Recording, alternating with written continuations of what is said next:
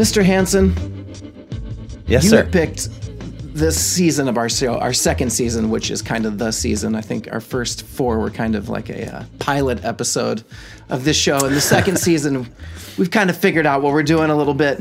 And every one that you've picked, it makes me like the song more. Oh, I didn't pick this one. This came from iTunes. Yeah. But it came from your brain, right? Like I didn't see that. It is one of my favorite Beatles songs, without a question. This might have moved into my favorite Beatles song, if not my favorite Paul McCartney song of all time after just doing a little research. And I always listen to this song from the musician standpoint because I have to play it, you know? So right. When I first started, I was playing the guitar part, which for me was really hard. That second guitar part that's in there. And now playing the piano, I mean, that's all I think about is, oh my gosh, this part is so hard. When I found out why the song was written and what Paul is doing in this song, I'm just absolutely blown away. So for whoever picked this song as our whatever installment is, whoever picked it on Apple, thank you so much. We're going to talk about You Never Give Me Your Money. Yeah. From Abbey Road. This is an insanely good song, Jay. I don't even quite know where to begin, and I think I want to start in your arena. Just the sound of Abbey Road, the record. Oh, yeah. Why does it sound... I mean, I think I have an idea kind of listening to this song. Why does this record sound so much different than anything else they did? And I think if you have to listen to it on vinyl, like if you listen to Let It Be, which they were recording essentially at the same time, right? I mean, it was that started in January. In the summer, they start working on Abbey Road, but they're messing around with some of these songs even in that January, right? When they're recording Let It Be. That album, of course, is produced by Phil Spector, and it does not sound anything like Abbey Road. It's so warm. It's so inviting. So why? Oh, in your professional opinion, why does that sound so cool? I mean, it's easy. They changed their console at Abbey Road. So they went from a tube console that they'd had since day one of the Beatles recording, which was it's called a Red. They started at a Red 17, then it went to a Red 37, and then a Red 51. And then for Abbey Road, they actually changed to a transistor, a solid state soundboard, as opposed to a tube one. Jeff Emmerich hated it. Paul Really? McCartney hated it because I think McCartney's quote was... or a quote that he said is things are less fuck-upable today. Like you can't drive them in a way that, that you could do them with the tubes. So it made Abbey Road a much punchier record. Right. Right. And plus, they're all 8-track recordings at this point too. So those two things contributed greatly to how it sounds so much. Yeah. I think it's stunning how great. I mean, maybe that's why it's always been my favorite, and I don't think I know why. It's always been. I just love the songs on there. I love everything about it. In kind of researching this song, Ringo changed his drum heads to calf skin. This is for the drummers out there. I never give them love, right? So I went to the Beatle, our Beatle Gearbook. Right. And I'm looking in there, and at this time, after Let It Be, when they got to Abbey Road, Ringo, maybe for the first time, changed his drum heads to these calf skin drum heads that he would tea towel. Oh, okay. And so his drums sound so freaking amazing on this record, especially since they've remastered it. They released like some early recordings of them, like the Take 36, that's like essentially the track. It's kind of them demoing it in there, and you can hear how punchy the drums sound. And that wasn't even at Abbey Road, that was at Olympic Studios, I think they did that, and they still sound, I mean, there's just something about that. So there you go, drummers. I gave you love. It's not just Ringo's drumming, it's his sound on this record, baby. Yeah. Wow. Yeah. Well, that was my first question. Why does Abbey Road sound so good? Yeah, I mean, there's a guy, Ken Womack. He's a Beatleologist. He's written a book called Solid State Abbey Road. I haven't read it, but Yeah, I mean, it's a big part of why that record sounds so different than the other one. Yeah. I mean, adding the Moog is one thing, having something like that. I mean, that obviously changed their sound a little bit. And yeah. I didn't even realize there was so much experimentation on this song as there is that goes on in it. So let's start with the writing of it. This is solely a Paul McCartney song. Yeah. And that was kind of the norm at that time. They weren't really writing songs together. They would bring nearly full ideas into the studio that they would all kind of work on together. And on this record, especially, they're really working on them together. Right. Which is kind of cool, you know? Like, in one of these early recordings, you can hear McCartney kind of, hey, I brought the piano today. Oh, nice. You know, he's just kind of like, just, you know, you can hear, which is like a common, that's also used in A Day in a Life, that little slur. And he kind of sure, yeah. You know, you can hear it's like, and he's messing around, and you can hear John in the background doing the ding ding ding ding ding ding ding. Oh, the arpeggio you thing? You hear cool. the ideas kind of being started. So before we get to who it's about and why he wrote it, let's go through what everybody's playing. So McCartney is playing maybe some of his best piano. A lot. Is that on grand piano? I think it's on the Steinway, and I don't know if you came across this, but the honky tonk part out of college, they have speeded that. So is that the same piano? So it's like In My Life, where they slowed it down to half speed, and he played it that way. So that's how he gets that sound, and that's how it's so kind of percussive sounding. Right, so cool. Yeah. So cool. Same thing that they did in My Life. So there's also something that I'd never heard before, and I don't know if this piano would do it, but it's not really doing it. But there's a Leslie effect that he uses on the regular piano, especially in this like magic feeling, nowhere to go. Oh, it's kind of subtle but in the demos you can really hear. He's like, oh, turn the Leslie off, and it's only on those parts, and then it goes away. It's so cool. Just this little effect that you can. The remasters have really helped in that. So McCartney on all manner of piano. Tearing it up, probably, obviously. yeah. I mean, some people were like George Martin, but I mean, McCartney's definitely able to play that at this point. So yeah, right. Well, yeah, I want to talk about that at the end. Is this his best piano song? Because it's a good one. There's multiple guitars happening. It's very intricate what goes on there, right? I mean, it's one of my favorite Beatle guitar songs. I love playing this song. Very tasty. And it comes right out of the bat, right out of the gate with that dun, dun, dun, dun, dun, which is like referenced all throughout the song, and that's got to be George, right? I'm assuming. You know, it goes back and forth.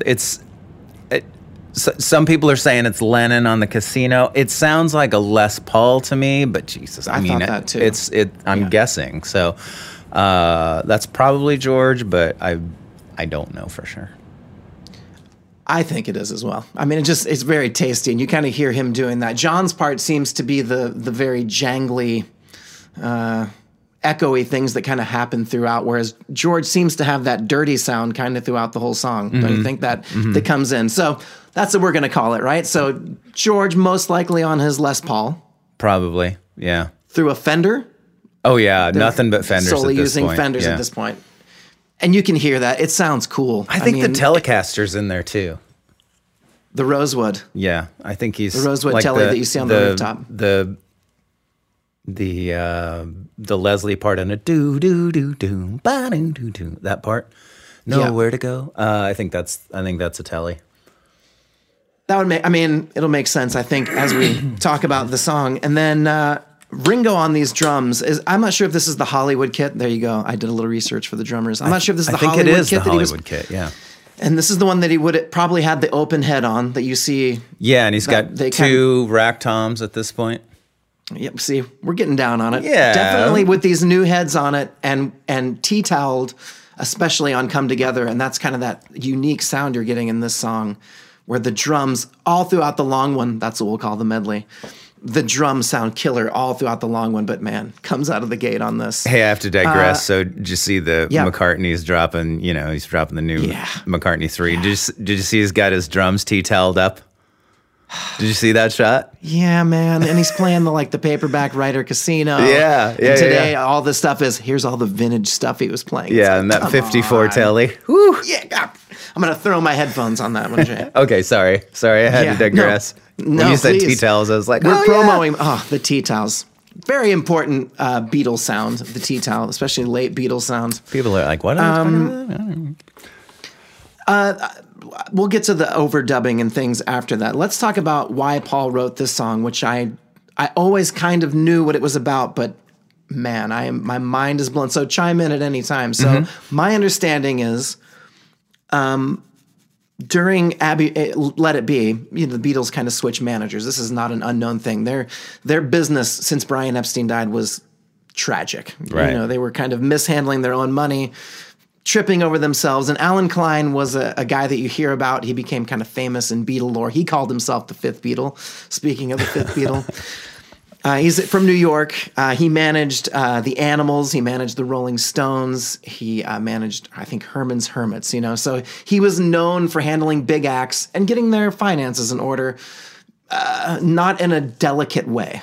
He would kind of come in and bully his way. Right. He was a bulldog. And he did. And Paul actually suggested him before anybody else. I kind of found in my research. Oh, really? Okay. In 66, after, the Beatles were a huge act and they thought Alan Klein. So then it got ugly because there was, the Beatles were the biggest act in the world and Alan Klein was asking for a certain percentage. Here's your behind the music look into the business world. They always want what you got. And Paul kind of just said, hey, we're the Beatles. They talk about this in the anthology. We're the biggest act in the world. He'll take a lower percentage if we tell him. John and George and Ringo are like, no, he's our guy. We got to give him what he asks. And Paul says, no, this is kind of the beginning of the end for the Beatles, this one moment. Mm-hmm. And it leads to even 3 days after they record the demo. So Paul writes the song, and then 3 days after they record the demo, the Beatles bully in on Paul and say, hey, you need to sign this contract. Yeah. And Paul leaves. Those guys leave. I'm sorry. And Glenn Johns is there. We talk about Glenn Johns. I don't know if you saw this. I just think it's interesting to tie it all together because Paul mistold the story in his autobiography, and because of the timing. We know because of recording dates and all of that. Right. So this fight happens in the studio. The other Beatles storm off. Paul's there, pissed off, hangs out with Glenn Johns and Steve Miller, plays drums on a Steve Miller track angrily. Right? Yeah. What's that song called? My Dark Hour or something like that? My Darkest Hour. Yeah. Or yeah. Evidently, Paul loves that that's how he got his anger out. So it's a dark time. The Beatles are ending. And Paul writes this song, You Never Give Me Your Money. Starting with the piano part, the little A minor ditty there. Mm-hmm. And that's specifically about Alan Klein. He was all about, on paper, you guys are millionaires. You guys are worth this on paper, right? And so that's kind of the theme. Paul takes that, writes this, kind of scathing review of this guy. And John actually likes it because he gets the dark tone. Right. And digs. Even though they're fighting and they're not getting along, John digs it, right? It's a great song. That's part one. That's the part we all know, the You Never Give Me Your Money part. All right, God. Then Paul writes a part, this out of college money spent. This right, yeah. Out of college money spent, you see no future, pay no rent, right? That's about the Beatles when they were young. Yeah. Right? And that's about them, they're out of school, Liverpool Arts College, and they're popping around and everything in the world is one, it's all out there for them.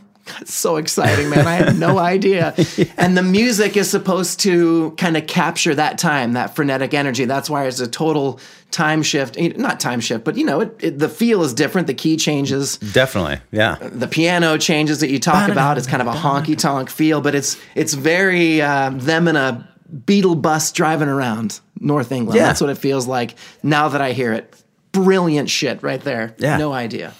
Then we have this musical interlude, which could be considered the in-between, their career, where it kind of bounces all over the place. It's a down, down, down, down, down, down, they get to a different key to get to this dun, dun, dun, dun, one sweet dream, right? Yeah. This part is a theme that we see throughout McCartney's solo career in the 70s, the escape. the breaking away from what was and what is coming, and what is, what is something to look ahead for, and what Beatle people, and I consider myself a Beatle person, I know you do, that nowhere to go, nowhere to go, nowhere to go. That is, he changed it at the end. He originally wrote it like I know where I'm going. And then it was nowhere to go. Like and that it's kind of a nod to Linda. They were in New York when he wrote this part. They got into a limousine, and the thing he loves about Linda, he wrote about it in Two of Us, is they would just get in a car and go anywhere. Yeah. Yeah. She didn't care. And that was what John was like, and he found that in Linda. And that's kind of what this part is. Awesome. This part. Yeah. Awesome. Which then it goes into an ethereal theme that we kind of hear throughout this. Yeah, I mean, that motif is brought back several times throughout, all throughout side two, and it's so cool. You have us ascending, right? Ascending into what's next for the Beatles. And that's John and George doing that part. And Paul, and I had no idea, makes up these loops. Yeah, and he goes home and makes up these loops. Like they couldn't figure out how to get from "You Never Give Me Your Money" into "Sun King." Right. And he comes up with these loops and has these chimes. So McCartney is like the experimental Beatles of the past, and John and George looking to the future, while Ringo is keeping them all together, which he does. Man, Jay, this one got me good. This song is amazing. It is. I didn't know that it was McCartney kind of saying, this is what's going on with us. This is how we got here, and this is what we're going to do. Yeah. Huh. Yeah. So cool. So cool. Man. Thoughts? The tape loops. There's cicadas in there. Crickets, birds, cicadas, and the bells, obviously. There's the three main segments, but supposedly it was written like there was 5 or 6 different little segments that McCartney had that he kind of melded together with. I mean, I think this is where we see Admiral Albert, Uncle Halsey. Right. This is where we see Band on the Run. It starts here with this song. Yeah. Which he commonly comes, I mean, Egypt Station, his last record, he did it again. He loves these little escape motif songs that really starts with Sgt. Pepper, right? I think that's probably in his head, this will be like a medley, Yeah. And then we see it first time fully realized here, because this was the start of the medley. This was the first song and gave them the idea for the medley. Yeah. Man. George Martin told him to think symphonically. That was his advice at the beginning of when they started recording Abbey Road, was think symphonically. And I think that, you can look at this as each part is a different movement of you'd see a classical composer. Is Paul McCartney? I want to talk about Paul let's take 5 minutes to talk about McCartney. Okay. Just off the cuff, McCartney. Is Paul McCartney the greatest untrained musician of modern rock? And there's a lot of them. But this guy has no musical background other than his dad played trumpet and he grew up around music. And at age, what is he, 28 here? 28 at this time? 27, 28? Sounds right. He creates this, just this one song would be the greatest ELO song or the greatest, and I don't mean that in a bad way. I mean, you know what I mean? There are so many groups that want to sound like this, and he just, man, is he the best? I mean, name somebody better. Right. I can't. All around. I mean, bass, guitar, piano, composition, lyricist, arranger. Right. He was the music. I discovered in this, and you hear this, and the reason that the guys kind of got pissy with Paul is that he was the music director because they needed one. Right. I mean, if Paul hadn't driven the car, we probably don't have Abbey Road. We probably don't have the White Album. Right. I mean, they probably dissolve after Brian Epstein dies. Yeah. I mean, that's, who knows, but he definitely was the guy that wanted to do this. You know, John and George were like tired of it, you know, whereas he's like, I mean, I read today that like, you know, he said at that point, I'll play music until the day before I die. And I mean, he's living proof of that. Yeah, that's right. Yeah. It's just, And he said, amazes. Yeah. He said, you know, like before they got signed, like one of the early sessions they had at Abbey Road, he talked to George Martin about, you know, if this doesn't work out with the band, I still want to do this. You know, I mean, this is, you know, he's living that. Yeah. I mean, he's 75 and he's releasing a new record. I can't wait to hear it. You know. Yeah, it'll be amazing. He is. It's made in Rockdown. I know. Kate and I read that yesterday. I was like, I didn't think of that. Oh my god. Oh my god. So great. He like his evolution just as a piano player is. I mean, you're talking about a guy that started out writing. You know, like we talked about. Oh yeah, I'll tell you something. That was how he started. You know, and maybe that. You hear that or something on Misery, but then he evolves a little bit, and you know, by Lady Madonna, you hear this guy come out with this riff, Martha My Dear. I could never play that song. I mean, I'm trying Martha to top My McCartney. He was taking piano lessons. Martha My Dear was a piano lesson song. Love it. This guy is, yeah. I mean, it probably has something to do with his left-handedness. You know what I mean? He can play both ways, and his left hand is as ridiculous as he is. And I know there are people, he's cheesy, and you know what? The guy was just positive, and that's not cheesy. You know, you kind of, as you look in this time when everybody else was so negative, and you know, he loved being a Beatle. He was all about it. And this song is, man. I think it's better than Hey Jude. I mean, I really do. I think. Oh, I'll just keep. We get to play it tonight. I know. Jay, I know. Get to play that's what I love about this run is that we're doing it. We're doing it every night because dude, I'm not just saying this because he's your kid. Yeah. I freaking love doing the guitar parts with Kieran. It is so cool. And Jay, I mean, I get to watch it, man. It's great. It is so cool. It is one of my favorite moments of doing this show for 12 years. Man. And I just love how, I mean, he sounds great. He's playing them great. You can tell that he is in it. He freaking loves it, and it brings it. You know, I've turned into a Grinch through the pandemic, and so it is making my heart grow. And you know, he's like Whoville for me, Billy. Yeah, man. It's I gotta tell, I'm choked up. Obviously, like. Side note, everybody, you gotta come see our show, man. It is something special. Yeah, he's doing the stuff that I used to do. So it's you know, but I'm seeing it from my perspective now, which I'm loving, like from the piano part, and I get to see him step in where I was way better. By the way, he actually plays it right, and it's awesome. I mean, he's better than I am. Yeah, it's great. He is something else. And then when you guys are soloing off each other, it's just But he comes up to me the other day and he's like, Dad, because you came over and you're like, hey, on Because, what's that sound you're using? And he tells you, and you go, man, that sounds real good. And like I could see his face, and he like looked at me, and he was like, awesome. I mean, it was Jay Hansen told him his tone was good. Anyway, you got to leave this stuff in here. This is good stuff. Sounds great. For the people that come to our show and hear us, it's awesome. But yeah, this song is, it's really unbelievable, and a revolution in the head.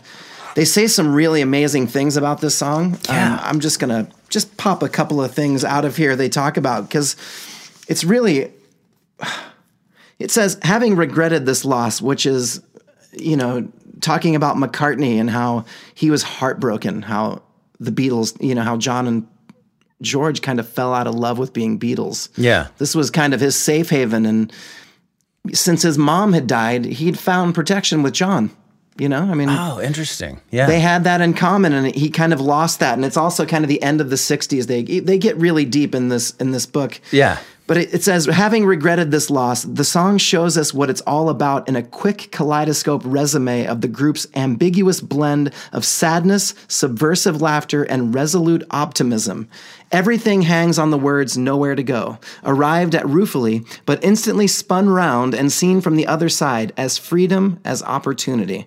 The Beatles' future may be gone, but McCartney is determined to salvage their spirit and that of the 60s in his future.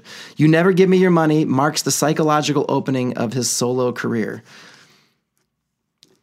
I mean, when you look at this song from that way, find me the better Beatles song. Yeah, like I said, and that's a great quote, and so funny because I almost brought the book down to read that exact same passage. Yeah, so I mean, it does. It informs Ram. It informs Band on the Run. Yeah. But it sums up their career as well, right? Yeah, it's so that's cool. the part I never. Yeah, it's man.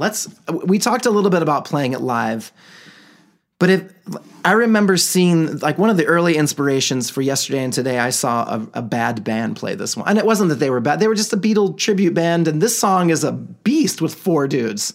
Oh, it's impossible with and four they were trying to do it with 4 dudes, which if you're going to, don't. I mean, even if you wear the wigs and you dress up, my goodness, find a way to fill this out.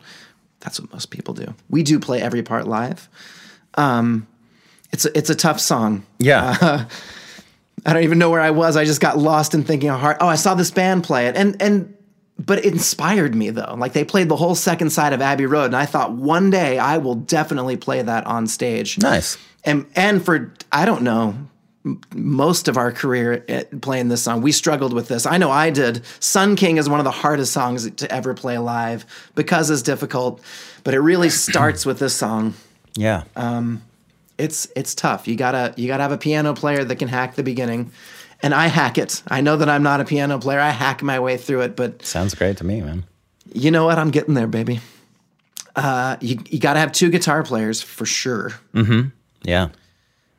And this is kind of like we talk about, where those 2 parts, they practice them together. They came up with those parts together, and one doesn't work without the other. Right. They're very, very important. Yeah. McCartney's bass playing,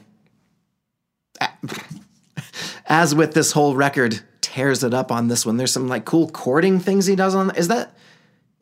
It's hard to tell if it was the Hofner on this. Is it the Hofner or the? Well, there's a bass 6 on there too, and we don't know if it's John or if it's George playing it. But yeah, so the bass 6 makes an appearance, as well as McCartney's bass. Whether it's, and that's why I wanted to listen to my illicitly found isolations, but yeah.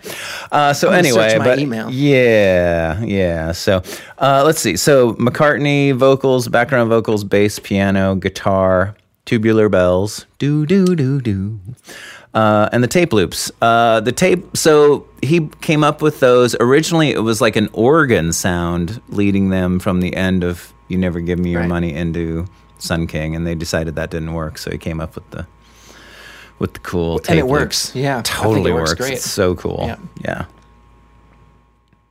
I mean, live, you probably don't need that part, but if you're just going to play if you're going to end there, that's kind of a nice ending, but you got to have those. Yeah. And you got to wait for the down, down, down, down. Yeah. Cool. It's a tough one. Your drummer has got to really drive you through this one, because there's some great Ringo drum fills. Again, that's a super 70s Ringo sound. All those cool drum fills that he does throughout this song. Yeah. It's a good one, baby. How do you feel about playing it live? Oh, it's one of my favorites to play. I mean, it is guitar-wise. It is as challenging as any Beatles song, and so I love playing it. It's fun. You got the tone on it, and I notice these are the things I watch with you. You switch guitars. This is one that you'll sometimes play the Rosewood Telly, you'll sometimes play the Strat. Oh, the Telly's... Remember the Strat, the Les Paul, but I've seen you do the Telly every now and then. It gets that ripping sound on it. Yeah, the Telly's been bumming me out this run, so I brought it home and changed strings, and we'll see what. So I'll be using it more today. Did you find the little story about George's Les Paul? No, I didn't see that today. So George was known to his Les Paul was Lucy for this guitar. Mm-hmm. So I heard this story about I don't know if this was Lucy that he lost, but his thing was like giving people Les Pauls. It was like gifts that he would give to people. He eventually gives Lucy to Eric Clapton, right? And this is like, was it the other way around? No, Clapton gave it to him. Lucy. Yeah. So it was like one of his most prized possessions, like this, so special that Eric gave it to him. He was in Malibu at the time, like in the early 70s, and this is the Les Paul you hear all throughout Abbey Road, which is why it's relevant. He puts it under the bed, and somebody breaks into the house he's staying in, steals that guitar. Guy walks into Guitar Center, $600 buys this guitar off the wall.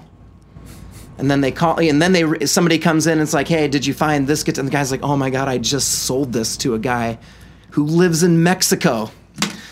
So they get a hold of the guy, and he realizes what he has, and he gives them a list of the guitars that he would take to give it back to George Harrison. I mean, you're talking about he wanted like a 54 Les Paul Gold Top, Esquire Telly, and they ended up giving him a Beatle bass that George had. It's like something, and then a Telly, and the guy eventually gets it back. But that's how they get it back. So hold on to your gear. That's our other lesson from your Uncle Billy and Uncle Jay. We've all had stuff stolen, and you don't want it to be you. You don't have Beatle gear to give away to get it back. It's time to rate this song, Mr. Hansen, unless you have anything else to add. I'm sure you found something on the deep dive I might have skipped over. Oh, let's see. It's one of 5 songs to mention the color yellow. Interesting. The yellow Lori Slow, Nowhere to Go. Lori, of course, being a work truck, I believe. Yeah. Yeah, the yellow Lori Slow, Nowhere to Go. Sorry. All Together Now, Walrus, Yellow Submarine, Lucy in the Sky with Diamonds are the other 4. That's the only tip only kind of tip you'll hear here. This is a good one. Love this song, Jay. I do too. The only other thing I have, the medley was inspired by a gentleman named Keith West, who nobody knows much about, except that he is probably like, someday there'll be a movie made about him, because he was pretty big in the psychedelic scene in Britain. But he has a song called Grocer Jack, subtitled An Excerpt from a Teenage Opera. And so McCartney has mentioned that this was an inspiration for this song. That's Keith West. Keith West. Look for your movie when movies can be made again. This is a medley within a medley, which I think is interesting. The medley starts a medley. Brilliant stuff. I don't know of anything outside of a musical that happens in that, or an overture. Brilliant stuff by McCartney. This whole medley inspired, this song in particular inspired scenes from an Italian restaurant. Billy Joel was trying to kind of rewrite Abbey Road, which he does a great job of. That's probably one of America's best attempt at revisiting this great medley. Oh, yeah, nice. McCartney has not played this song live much. He did do it on the new, what tour was this? The 2006 tour, where he messed up the words on purpose. Oh, really? Out of college, money spent, see no future, pay no rent, all the money's gone, nowhere to go. This is the Yellow Lori part, but he would say, this is the bit where I don't know the words, and I don't think I'm gonna bother to learn the words before the end of the tour. He did that a little bit. I got to see him do that. I would go, oh my God, that's so cool. And then he would do that magic feeling. And then everybody in the crowd would sing it. He just did it on the piano alone. It was the coolest thing. He said, I've never played it live, but I wrote it like this, and it was really cool. On That's like a little so cool. Fender Rhodes sound. That's the kind of stuff you'll only get on our show, people. Nice. Mm-hmm. We are, again, before we let you go and we rate this song, we are on Spotify. We're on Apple Music. Please subscribe. We're trying to do this weekly. We're doing our best to do it. Our last episode, Jay, was I Want to Hold Your Hand. Yeah. That was a good one. Yeah. That was an exciting one. We gave that very high marks. You gave it, I believe, a perfect 10. I did. I went 10. Yeah. And I think I went 8, 9. We're now going to go look through our glass onion, which is kind of our thing. We peel back all these layers, why they wrote it, how they recorded it, what we like about it. You know, is this Paul McCartney's best piano song before we go? Oh. I can't answer that. I'm not Yeah. familiar enough with I don't pay attention to his piano playing, you know? I'll give you like 5 here. So we have a Okay. song, My Love, Yeah. Right? Yeah. That's a Paul. I went Let It solo Be, stuff. Yeah. Long and Winding Road, Maybe I'm Maybe Amazed. I'm amazed. Right. That's where I went Lady to. Madonna. Yeah. Lady Madonna's tricky. That intro is What's the one so that's like, weird. da, da, da, da, da, da, you gave me the answer to love eternally. That's on Venus and Mars. Great piano stuff. Wanderlust. This one's so good, man. It's not, because it really isn't that hard when you look at the chords. I mean, but the way he does it, so tasty and so heartfelt. Yeah. And you can, if you listen to the heartbreak, not just in his vocals, but when he plays it too. I'm gonna go this one. It's just good. Nice. He really ties both together. Let us know your thoughts. info@billymcguigan.com. Jay, let's have your rating, my friend. I'm going 9.5. Yeah. Very high marks Yeah. from the Norwegian judge on this one. I to me. I just don't go with low marks anymore. I just I feel like I should sometimes. I'm probably losing credibility with the skeptics, but that's okay. That's okay. We don't mind. I don't care. My show, Yeah. right? Our show. That's right. So yeah, I mean, again, it's always been one of my top 5 Beatle favorites. So much fun to play live for me, and yeah, I think it points to it points to my favorite Paul McCartney song of all time, Uncle Albert. So yeah, I actually feel 9.5's low, but I'm gonna stay there. I'm going to go 10. Yeah. I'm definitely giving this an essential. This could have just been the medley alone. Totally. You know, John could have done the One Sweet Dream part, and George could have done the 1, 2, 3, 4, 5, 6, and Ringo, and we would have had that medley. Mm-hmm. But it definitely put them in the right direction. And when you talk about thinking symphonically, I think this is McCartney's A Day in the Life. Oh yeah. I mean, Hey Jude is a great song. It's a 3-chord song anybody can grab and play, which is awesome. This is not an attainably live song. The Beatles didn't ever intend to play it live. Right.